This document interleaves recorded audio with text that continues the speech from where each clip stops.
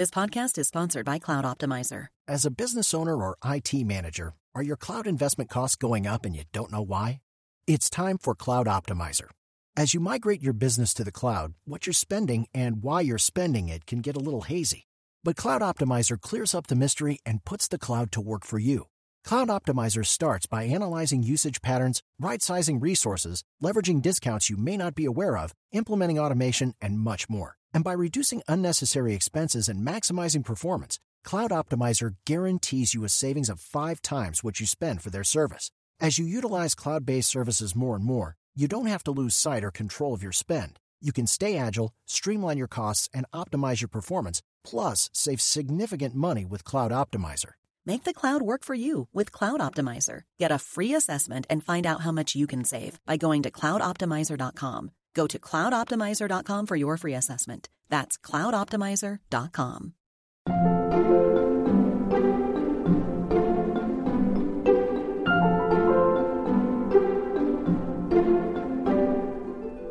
I'm always an advocate for the actor. I try to give them as much time as possible with the material. I mean, sometimes, and especially in television, it's like you move so fast. It's like, okay, we got to audition these roles and have those tapes by tomorrow, you know, and it's like, that's a lot for the actors. Welcome back to Working. I'm your host, Isaac Butler. And I'm your other host, June Thomas. June, who was that we heard at the top of the show? That was Angelique Midthunder. She is a casting director who works mostly in casting Indigenous roles. And what made you seek out Angelique for an interview? Well, there has been what you might call a blossoming of shows that focus on American Indians, and that's great. And in contrast to even a decade ago, those roles are now played by Indigenous actors. And I've watched and enjoyed a lot of those shows, and I wondered how that boom has affected the process of casting. And Angelique seemed like a really great person to talk about it with. Yeah, we've really gone from famine to feast when it comes to Native American representation, and particularly television. And since it comes up quite a bit in this episode, for our listeners who haven't seen it, what is Reservation Dogs? Isaac, Reservation Dogs is a show that you told me to watch when it first started airing, and I didn't. And now I'm so mad that I waited a year because it's absolutely fantastic. It's a comedy, a very funny, absurdist comedy. It's set on a reservation in Oklahoma. It features 4 teenagers from the res, and they are doing what teenagers do and trying to figure out, you know, with where they live and the resources they have, what they should do with their lives, you know. And the big question for them, like for a lot of young people, is should they stay where they were born or should they light out for the territory, as you might say. The showrunner is Sterling Harjo, who's an American Indian from Oklahoma. He's from the Seminole Nation. And he co-created it with Taika Waititi, very famously half Maori, half Jewish. And all the characters and the actors who play them are native. The writer's room is native. The directors are native. It's a native show. So, June, the really important takeaway, it sounds like here, is that people should always take my cultural advice. Yeah, basically, yes. That's lesson number 1. So do we have a little bonus for our Slate Plus subscribers today? We do. I asked Angelique a couple of things I've always wondered about the casting process. First, where casting fits in the timetable of the creation of a show, and also why casting directors always show up in the credits with the letters CSA after their names. Oh, well, that sounds great. And I wouldn't want to miss that. And luckily, because I am a Slate Plus subscriber, I don't have to. And that's one of the many reasons why you should subscribe to Slate Plus. If you're a Slate Plus subscriber, you get no ads on podcasts. You get bonus segments like June's conversation that she was just talking about. You get a really cool newsletter. You get full access behind the paywall so you can read every article on Slate's main site. To sign up today, go to slate.com/working+. All right, now let's listen in on June's conversation with casting director Angelique Midthunder.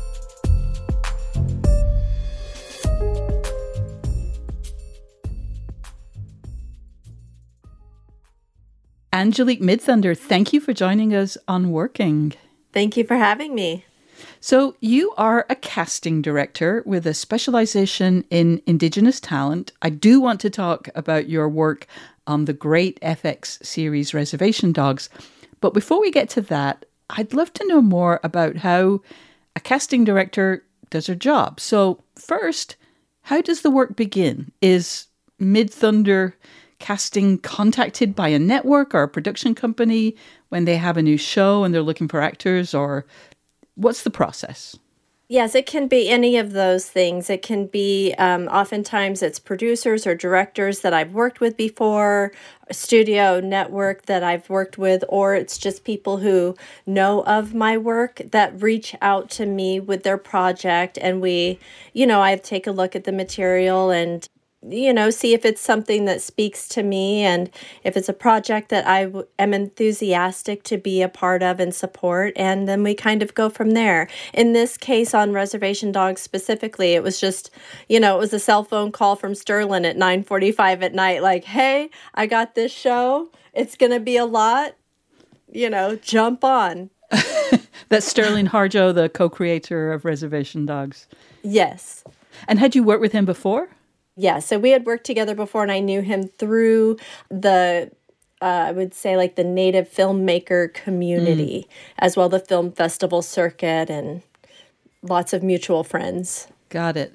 So you get reached out to, and what happened? Do you get kind of a list? These are the parts we're looking for. This is what the characters are like, and then do you have actors in mind? What's the next step? Yeah, I get a script and I break it down for the roles. I read a script with a pen and paper in hand. And, as I'm going through, I kind of break down some unique characteristics that I see about each character. And it just starts coming to me like, who'd be good for this? And I just start making lists of names as I go. It takes me a while that first time, but that's when it really gels for me as well. So you kind of have a mental Rolodex, you're thinking of actors, or are you also kind of putting out a call for actors as you kind of figure out what's needed on a show? Yes, so both. I kind of start with my mental Rolodex after I read the script the initial time. And then I also do the kind of conventional process of releasing a breakdown. Once I discuss with the creatives, the writers, directors, producers, whoever, on a show like Reservation Dogs, Sterling Harjo wrote it and is the showrunner and directed the first episode. So, it was really he and I talking through like what were the important characteristics to note about each role. But yeah, so I take that and then I do a character breakdown and I release that to the agencies. I see. And then is there a kind of we'll be having a in-person casting process, or I guess that's probably been, even if that was the case before, been much more difficult during the COVID era. What's that next step? I mean, yeah, I feel like hopefully we'll go back to normal someday and not just this new normal. Nowadays, we're just receiving tapes, self-tapes, and then it's a process of maybe we'll ask someone to retape. The director will watch the tapes and give notes of like, I would have liked it if they would have felt, a certain way at a certain moment in the scene, and have them retape with the director notes, whatever those notes may be. Or we'll do Zoom sessions with them where we record the Zoom sessions, or they'll just cast off tape if they just watch tapes and they go, this is brilliant, we love this guy, and they'll just pick. In the olden days, even for Reservation Dogs, we started that show pre-pandemic. So for that show, I actually went out to Oklahoma and just went all over the state, visited the different reservations, and did what we called back in the day open casting calls, where we would invite anybody and everybody who felt like they fit to come and read, and then we would just go through everyone. And that was a really fun process for that show because we found a lot of, aside from the series regulars or lead roles that we were looking for at the time, we've used that casting call to flesh out the majority of the cast. Wow. So, we would just grab, Sterling attended all of those sessions with me, which is unheard of.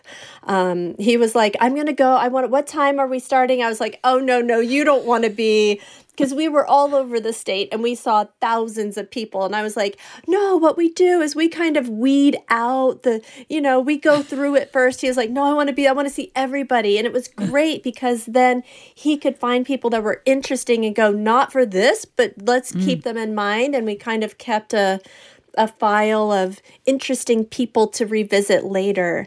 And so it was really grassroots casting at its finest, and the pilot for Reservation Dogs. And I haven't been able to do anything like it since. Well, one of the things that I'm very curious about, specifically with Reservation Dogs, is that the 4 leads are young people. Or, we're supposed to read them as between 16 and 18, I think. Obviously, some of them are closer to that age range than others.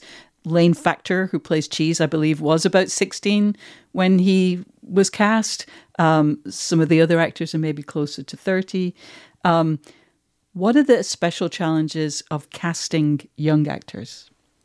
Well, with young actors, they haven't been alive that long, so they don't have as much experience to, shape their characters. And a lot of times when you're working with young people, you're asking them to portray situations, scenarios, emotions that they never have experienced before. So it's really taking acting to another level, right? I mean, as an adult, if we had to portray grief, we've probably all, experienced that in one way or another and at different levels. But when you're talking about a 15-year-old, maybe they've only lost a goldfish and they don't have the level that an older person has experienced in their lifetime. So I find that there are, especially with young people, there are just people who have a natural instinct where they're almost, empathetic, where they can, whereas, it just with anyone else, and especially with young people, again, sometimes you're just like, kids will say the darndest things and you're like, how could you say that? Don't you realize that would make me feel a certain way, But, there are certain kids that do realize how their words and their behaviors affect others or come off. And those are the ones who can really connect with the material. Or there are kids who have life experience beyond their years. So there's just a plethora of things that can create a talented young actor. And those are kind of the things that, I look for, kind of that natural ability that surfaces. One of the things that I'm conscious of, especially when we're talking about Reservation Dogs, we're talking, which is a comedy and a very funny comedy. There is in season 1, there's basically everything is shaped by a suicide. When you're in the casting process, do you warn them that there are going to be storylines about really heavy stuff, almost just to kind of be sure you want to be kind of in this environment or working with this content? Oh, that's very nice of you. We don't do that. A lot of times that content could be spoilers or, things like that. So we don't talk to them about that. Certainly in the pilot, that was alluded to. And as we narrowed down the process, certainly by the time we got into like callback situations or studio tests, the people that we had narrowed down the scope for definitely knew, what they were talking about and where the storyline was going. But in general, we don't, unless, sometimes somebody will be a little more savvy than others and say, what is this about? And of course, we're happy to inform them because it only enhances their performance to do so. But in general, too, I like to just let them extract from the script what they can as far as to put their own connotation into the dialogue and the intention of the character, and then we can kind of fine tune or steer them if they're going off. But I like to let people go with their instincts. Yeah. Reservation Dogs, as we've sort of talked about, it's about a very specific place, a reservation in Oklahoma. I don't believe the show provides the tribal affiliation, but, so there's not a lot of detail, but it's clear kind of what the setting is. Do the actors need to look like they would all have the same roots? Do they need to use a similar accent? Like, to what extent are you kind of casting for those particular things? I think in a perfect world, yes, that would be the case. I mean, that was pretty much the intention when Sterling and I set off on our journeys across Oklahoma to do these huge casting calls. I think, like, in his perfect world, we definitely would have cast everyone from Oklahoma. There are a lot of tribes in Oklahoma. Some are very related and some are very distinct from each other. So in the end, it was a mix, especially for those series regular lead and the lead roles. It was a mix of locals and actors, professionals and grassroots casting. But I mean, I feel like in the end, and especially, I mean, they took some time in the beginning to let, so that everyone could get to know each other. And I felt like in the end product, you believe that these kids grew up together. You believe that they grew up in that environment. And a lot of if you've seen the show Reservation Dogs, there's like a good guy gang and a bad guy gang. Right. All the bad guy gang, the neighborhood kids, some of the characters just pop in and out. Those were all Oklahoma locals. So, I felt like there was so much of that the actors that came in were able to kind of just soak up their environment. Well, yes. So that brings us to, another thing I'm curious about. Having kind of been around TV for a while, like one of the things I remember being really surprised by was, for example, on the CW, let's just say, a lot of those kind of hot young kids shows, so many of the young people are actually Australian, for example.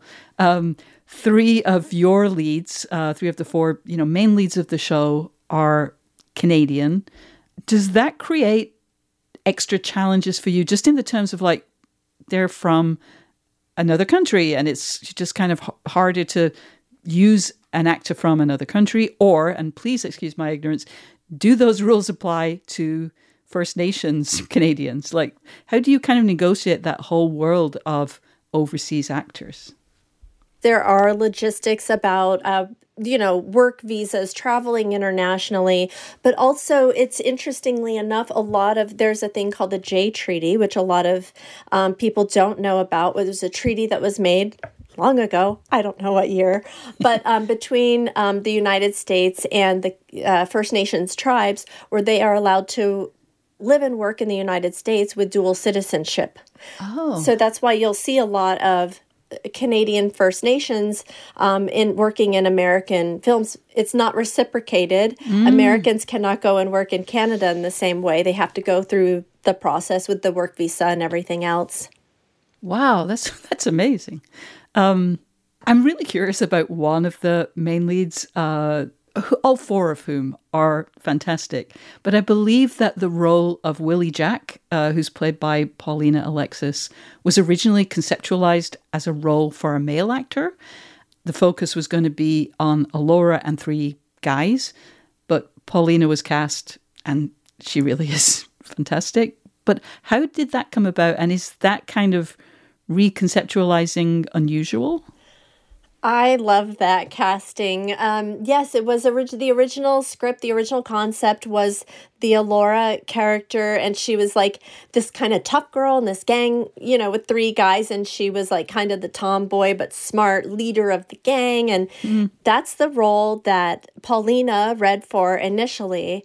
And we just loved her from the first. I was like, Sterling, you got to see her tape. She's great. I had seen her before, but just in smaller roles. And I was pleasantly surprised at how much she could bring to this larger role. And we had her do it was like, let's give her another scene to do. Let's rewrite the scene and kind of make it more her style. And Sterling was like, she's not, it's too, I don't, it's not right. It's just not the fit that I want. And I was like, but she's brilliant. I thought it was a perfect fit, but I didn't see it the way he saw it. And then he comes back and he goes, but actually, she's Willie Jack. And I was like, oh, yes, she's Willie Jack. So, yes. And then it just kind of reshaped the character of Willie Jack, through the process. It was like so much of Paulina goes into that character. A lot of her little Willie Jack-isms, if you will. The ancestors are telling us to do something. Maybe we gotta honor them. Got a good point. Fucking Skoden. Those are all coming from Paulina, and kind of, I have to imagine that she's kind of putting her own spin onto what that character would be. And Sterling and Taika are both really great with just letting them be themselves. And the characters get shaped by what those actors bring to the table. We'll be back with more of June's conversation with Angelique Midthunder after this.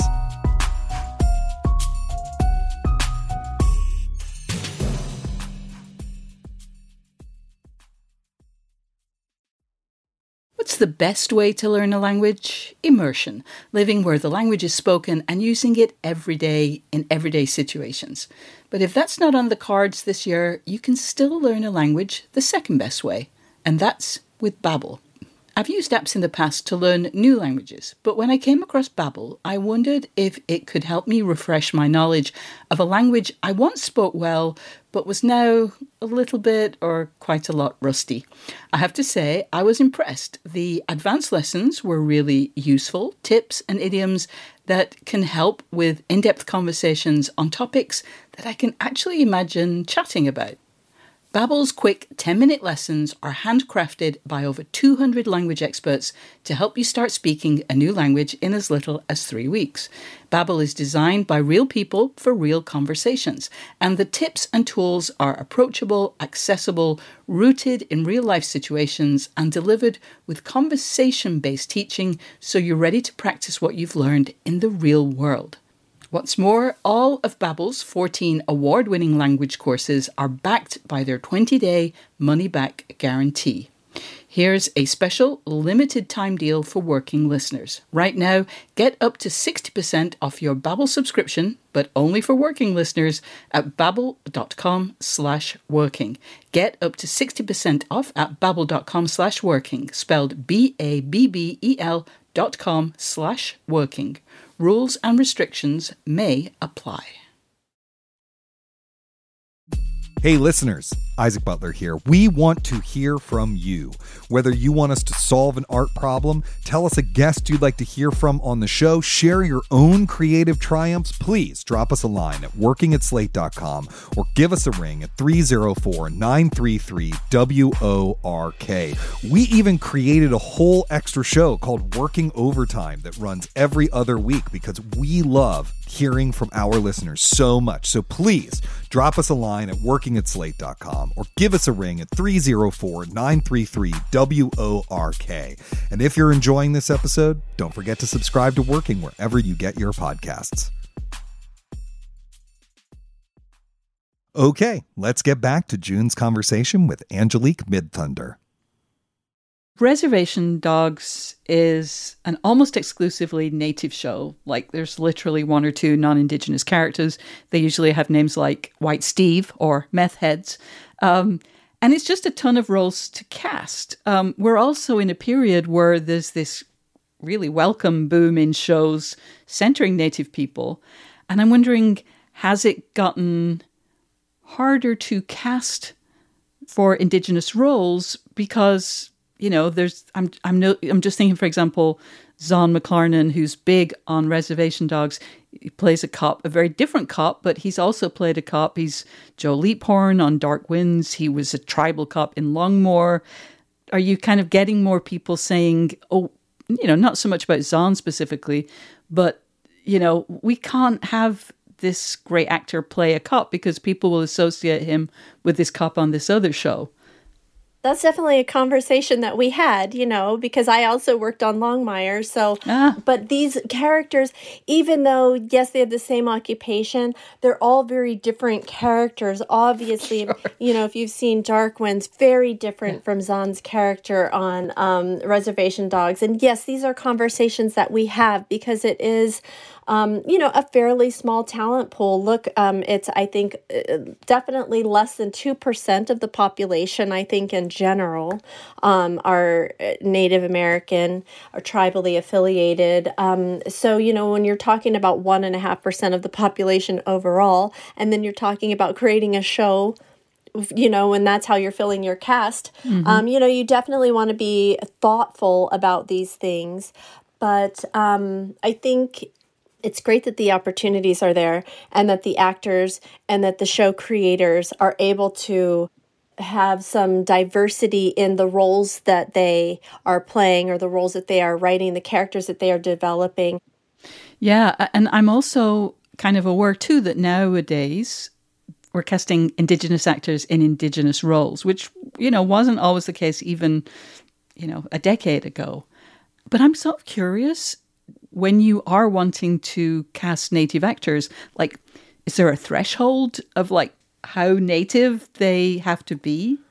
Oh, that is a Pandora's box of a question because, one thing that I always say is that I'm not the Native police, and identity, self-identity is a journey. I am the first person to attest to that. I'm adopted. Was born in another country. I'm mixed race.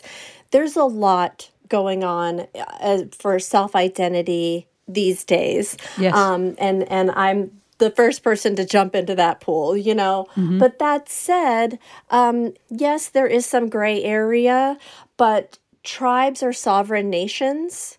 They have enrollment, they have governments, they have, each tribe has its own language and enrollment, just like every nation, right? So Japan is different from China, is different from Korea. And if you're a member of one of those countries, you speak that language, so I guess there is a gray area in the age of 23andMe. But as far as being born into a culture and growing up in that culture and portraying it, there's a kind of less of a gray area there. So it's a journey. Yeah. Yeah. I hear you. So you had some big guests in season 1 of Reservation Dogs. Wes Studi was there, Gary Farmer, people who were playing the big Indigenous roles when there were very few of them. So did the producers say something like, give me an Indigenous acting legend? Or did you just kind of happen to know that Wes Studi was available, or was it always written for him? How does that kind of big star casting work?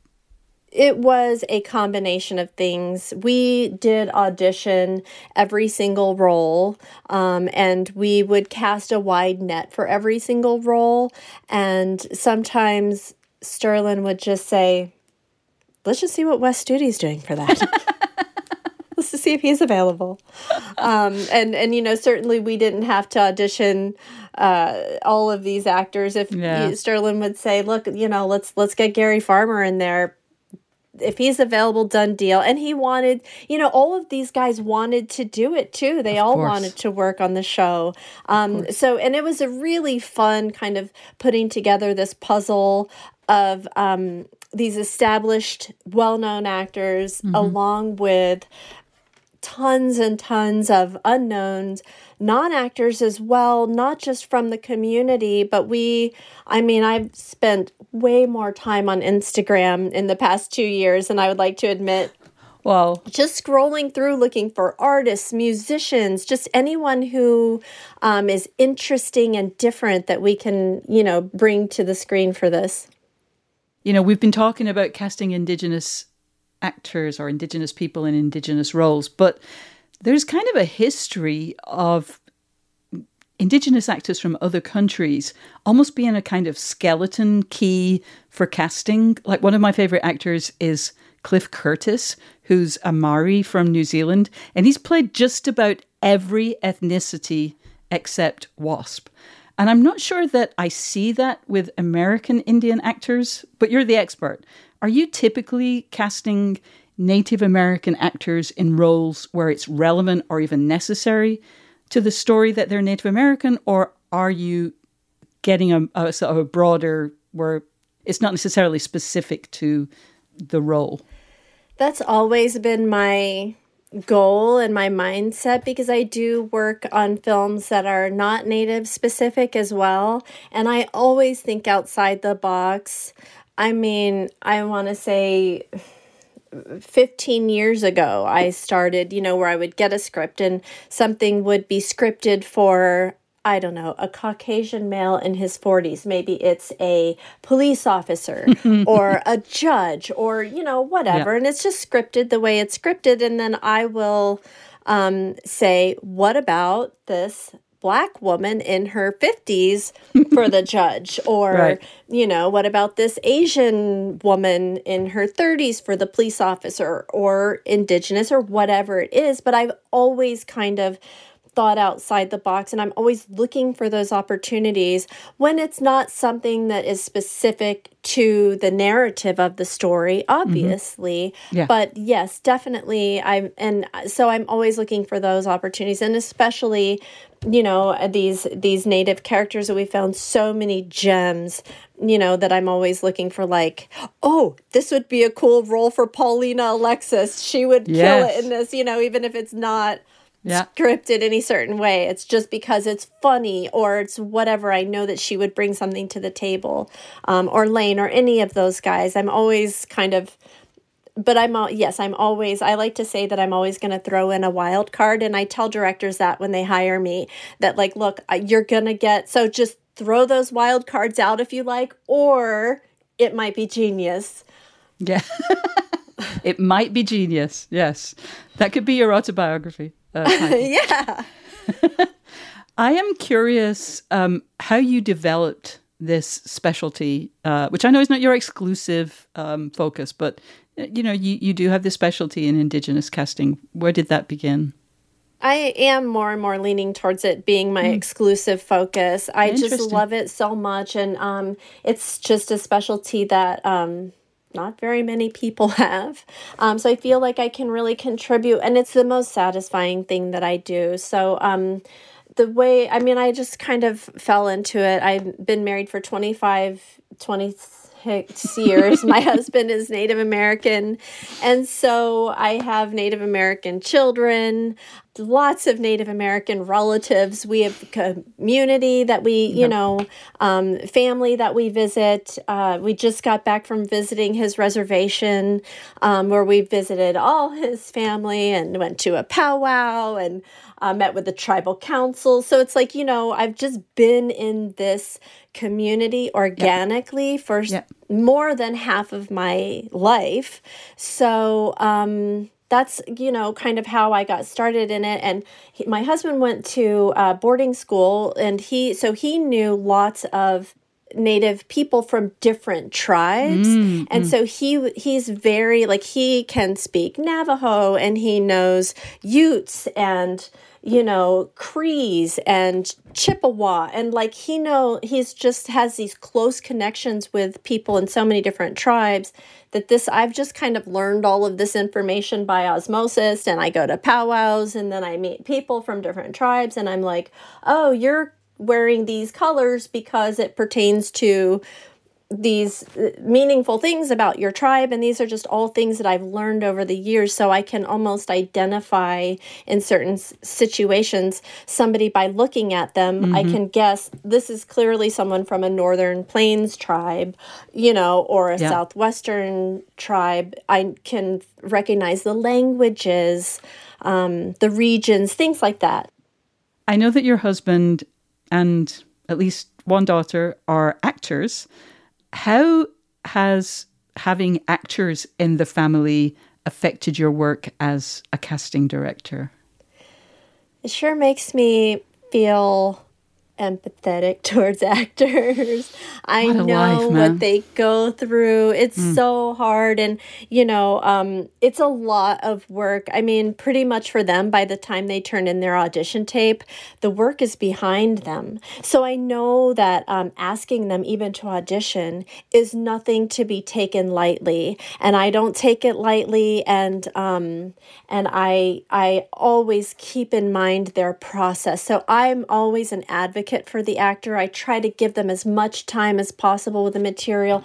I mean, sometimes, and especially in television, it's like you move so fast. It's like, okay, we got to audition these roles and have those tapes by tomorrow, and it's like, that's a lot for the actors. They got to memorize it. They got to build a backstory. They have to run through it enough times for the emotions to come to this, and kind of figure out the emotional beats and where it's funny. And they got to research the showrunners and the writers, and they got to know the tone of the network. Every audition is a lot. So I definitely that's all stuff that I don't know that I would know that, or even that would cross my mind if I didn't have actors in my family. So I'm always compassionate towards the actors and doing everything I can to give them the opportunity to put their best foot forward for everything that we ask them to do. I don't take any of it lightly because I know how much hard work goes into every audition tape. And sometimes they're doing 4 or 5 tapes a week, and everyone is so much work. That's the full-time job, really, is getting the job. I know once for the actors, I mean, from what I've seen, it's like once they book the role, then they can just relax into that character. But until then, it's like you have your head in all these different auditions that you're, and you got to do a good job for everyone. So I know it's a lot. I'm always thinking about them. What a job! What a crazy, crazy profession to go into. I don't envy it. No. Angelique Midthunder, thank you so much for visiting with us today on Working. Thank you. Thank you. The pleasure is all mine.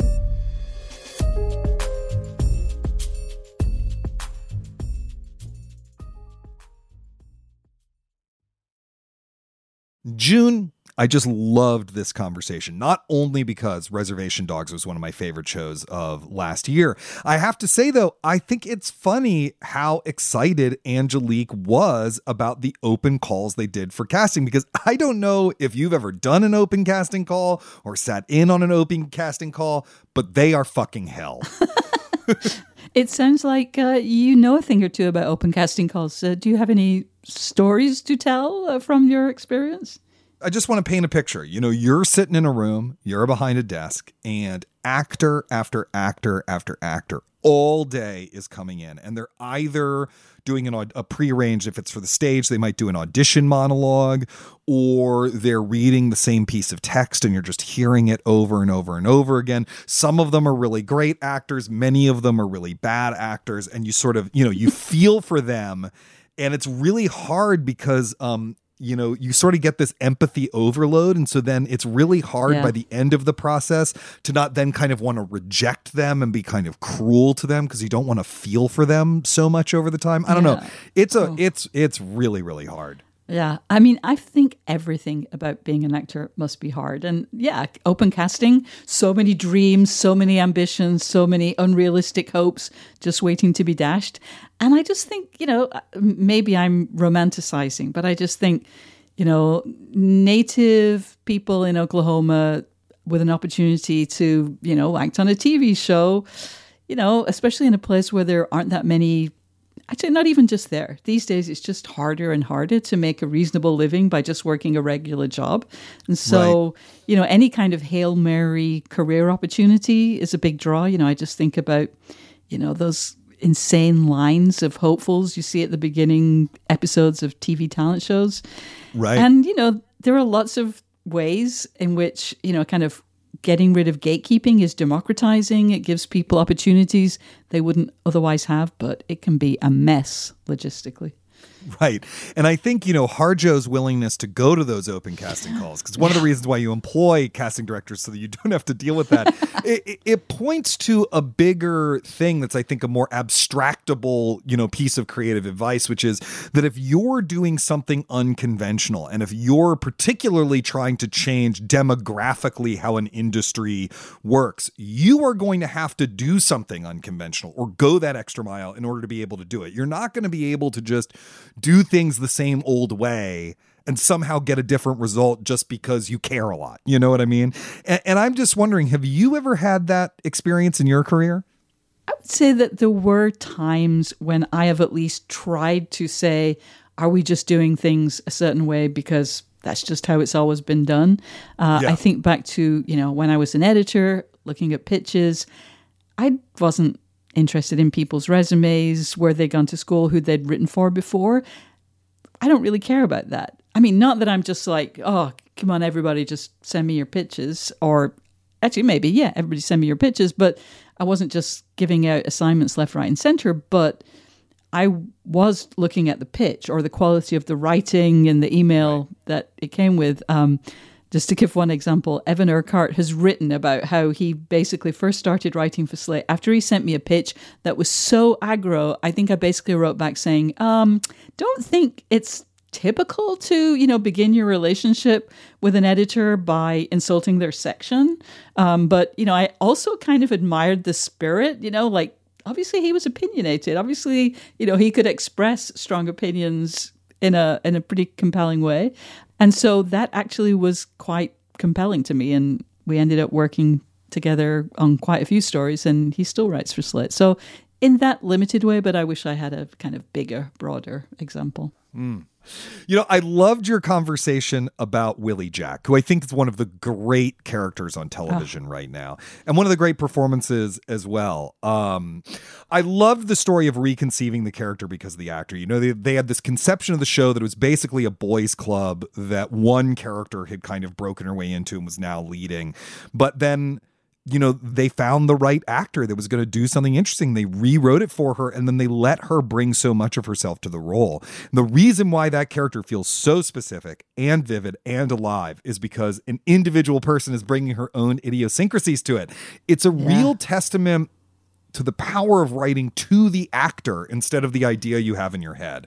Yeah, no, totally. And, sometimes when you hear about a recasting or, something that was in the original pitch that was then reoriented, you're like, huh? And in this case, it makes total sense. Like, I know just what it would have been like to have a friend like Willie Jack, like when it would be fun, when you would rely on them, when they'd annoy the crap out of you. You can put yourself in like being one of a small group with that friend. It just makes perfect sense. And I don't know what the show would have been like if Paulina Alexis hadn't shown up and they'd reconceived it. Another sign that a role has really cemented itself in your brain as a real person is when you see the actor in their own personal clothes or doing an interview as themselves, and you're like, why is she wearing makeup? Why is she wearing a skirt? Willie Jack wouldn't do that. Willie Jack would definitely not wear a skirt. Yeah, she wouldn't, but Paulina Alexis would. She's Willie Jack, but that's not all she is. And I know I'm sounding like an absolute freak even saying that, but that's when a role or has really worked.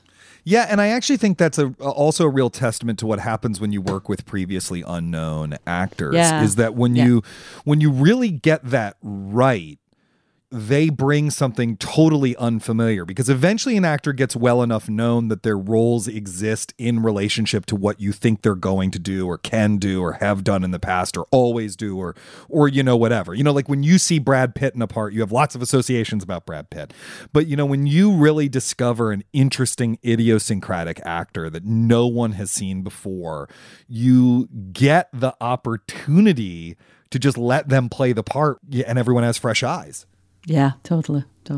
One thing you touched on in a couple different ways in that episode that you were trying to get at from a few angles, I think, is how precise do we actually want to be as a culture in terms of casting? And this is something as a Jew I think about quite a bit, because we're still not sure whether Jewish characters should only be played by Jews or not. Right now, it's like, for the most part, Jews can be played by anybody, and then every now and then people get really annoyed by it. You know what I mean? But it's like there's these norms are always being renegotiated. So, for example, but the version of this in Reservation Dogs is they couldn't find a group of actors who are all from the same tribe, or even all from Oklahoma, which is what they originally wanted. They didn't even set their sights on same tribe originally. They just wanted all from Oklahoma.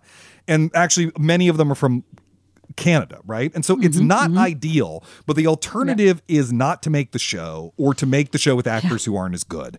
And similarly, although I think this is probably going to begin to change very quickly, at least on stage, you know, Chinese actors can play Japanese roles, Korean actors can play Chinese roles, or whatever, or Ecuadorians can play Mexicans, or, you know, and that's preferable to someone doing it in yellowface or brownface or whatever, but it's still not the ideal. It's a reminder that progress is messy, that these norms are always being renegotiated. And even when you try your hardest, I mean, you might just fall short because of how many people there are, how the real world works. And since you asked about it a few times in this week's episode, I'm just curious to hear you share your thoughts about it.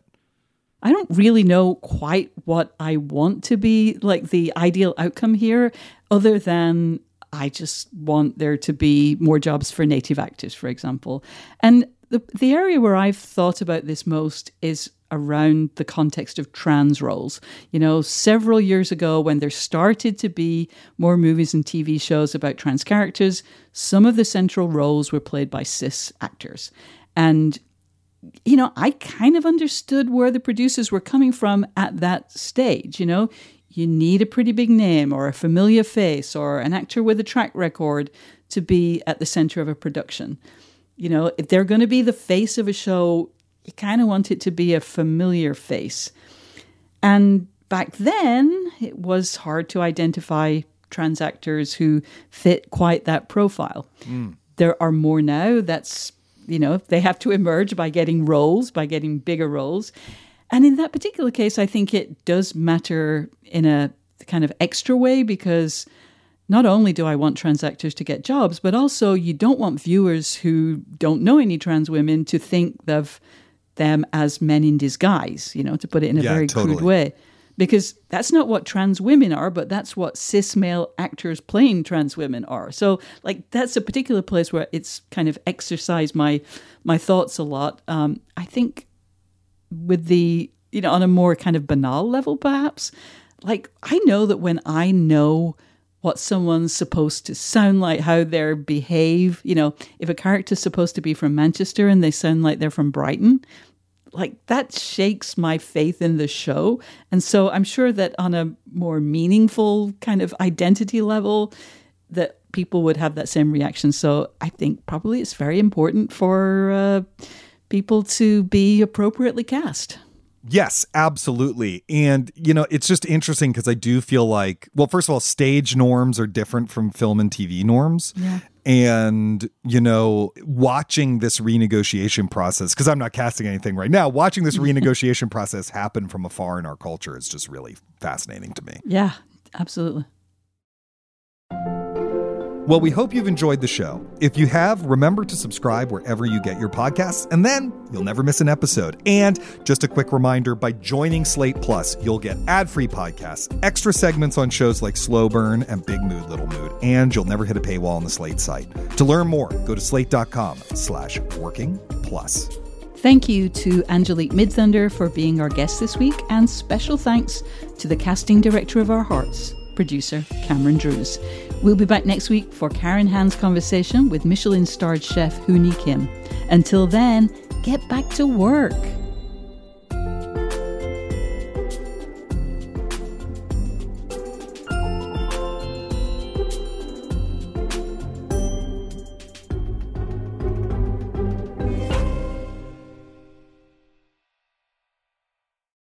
Protect your dream home with American Family Insurance. And you can weather any storm. You'll also save up to 25% by bundling home, auto, and life. American Family Insurance. Get a quote. Find an agent at amfam.com. Products not available in every state. Discounts may not apply to all coverages on an auto or home policy. Discounts do not apply to life insurance policies. Visit amfam.com to learn how discounts may apply to you. American Family Mutual Insurance Company, SI, and its operating companies, American Family Life Insurance Company, 6000 American Parkway, Madison, Wisconsin.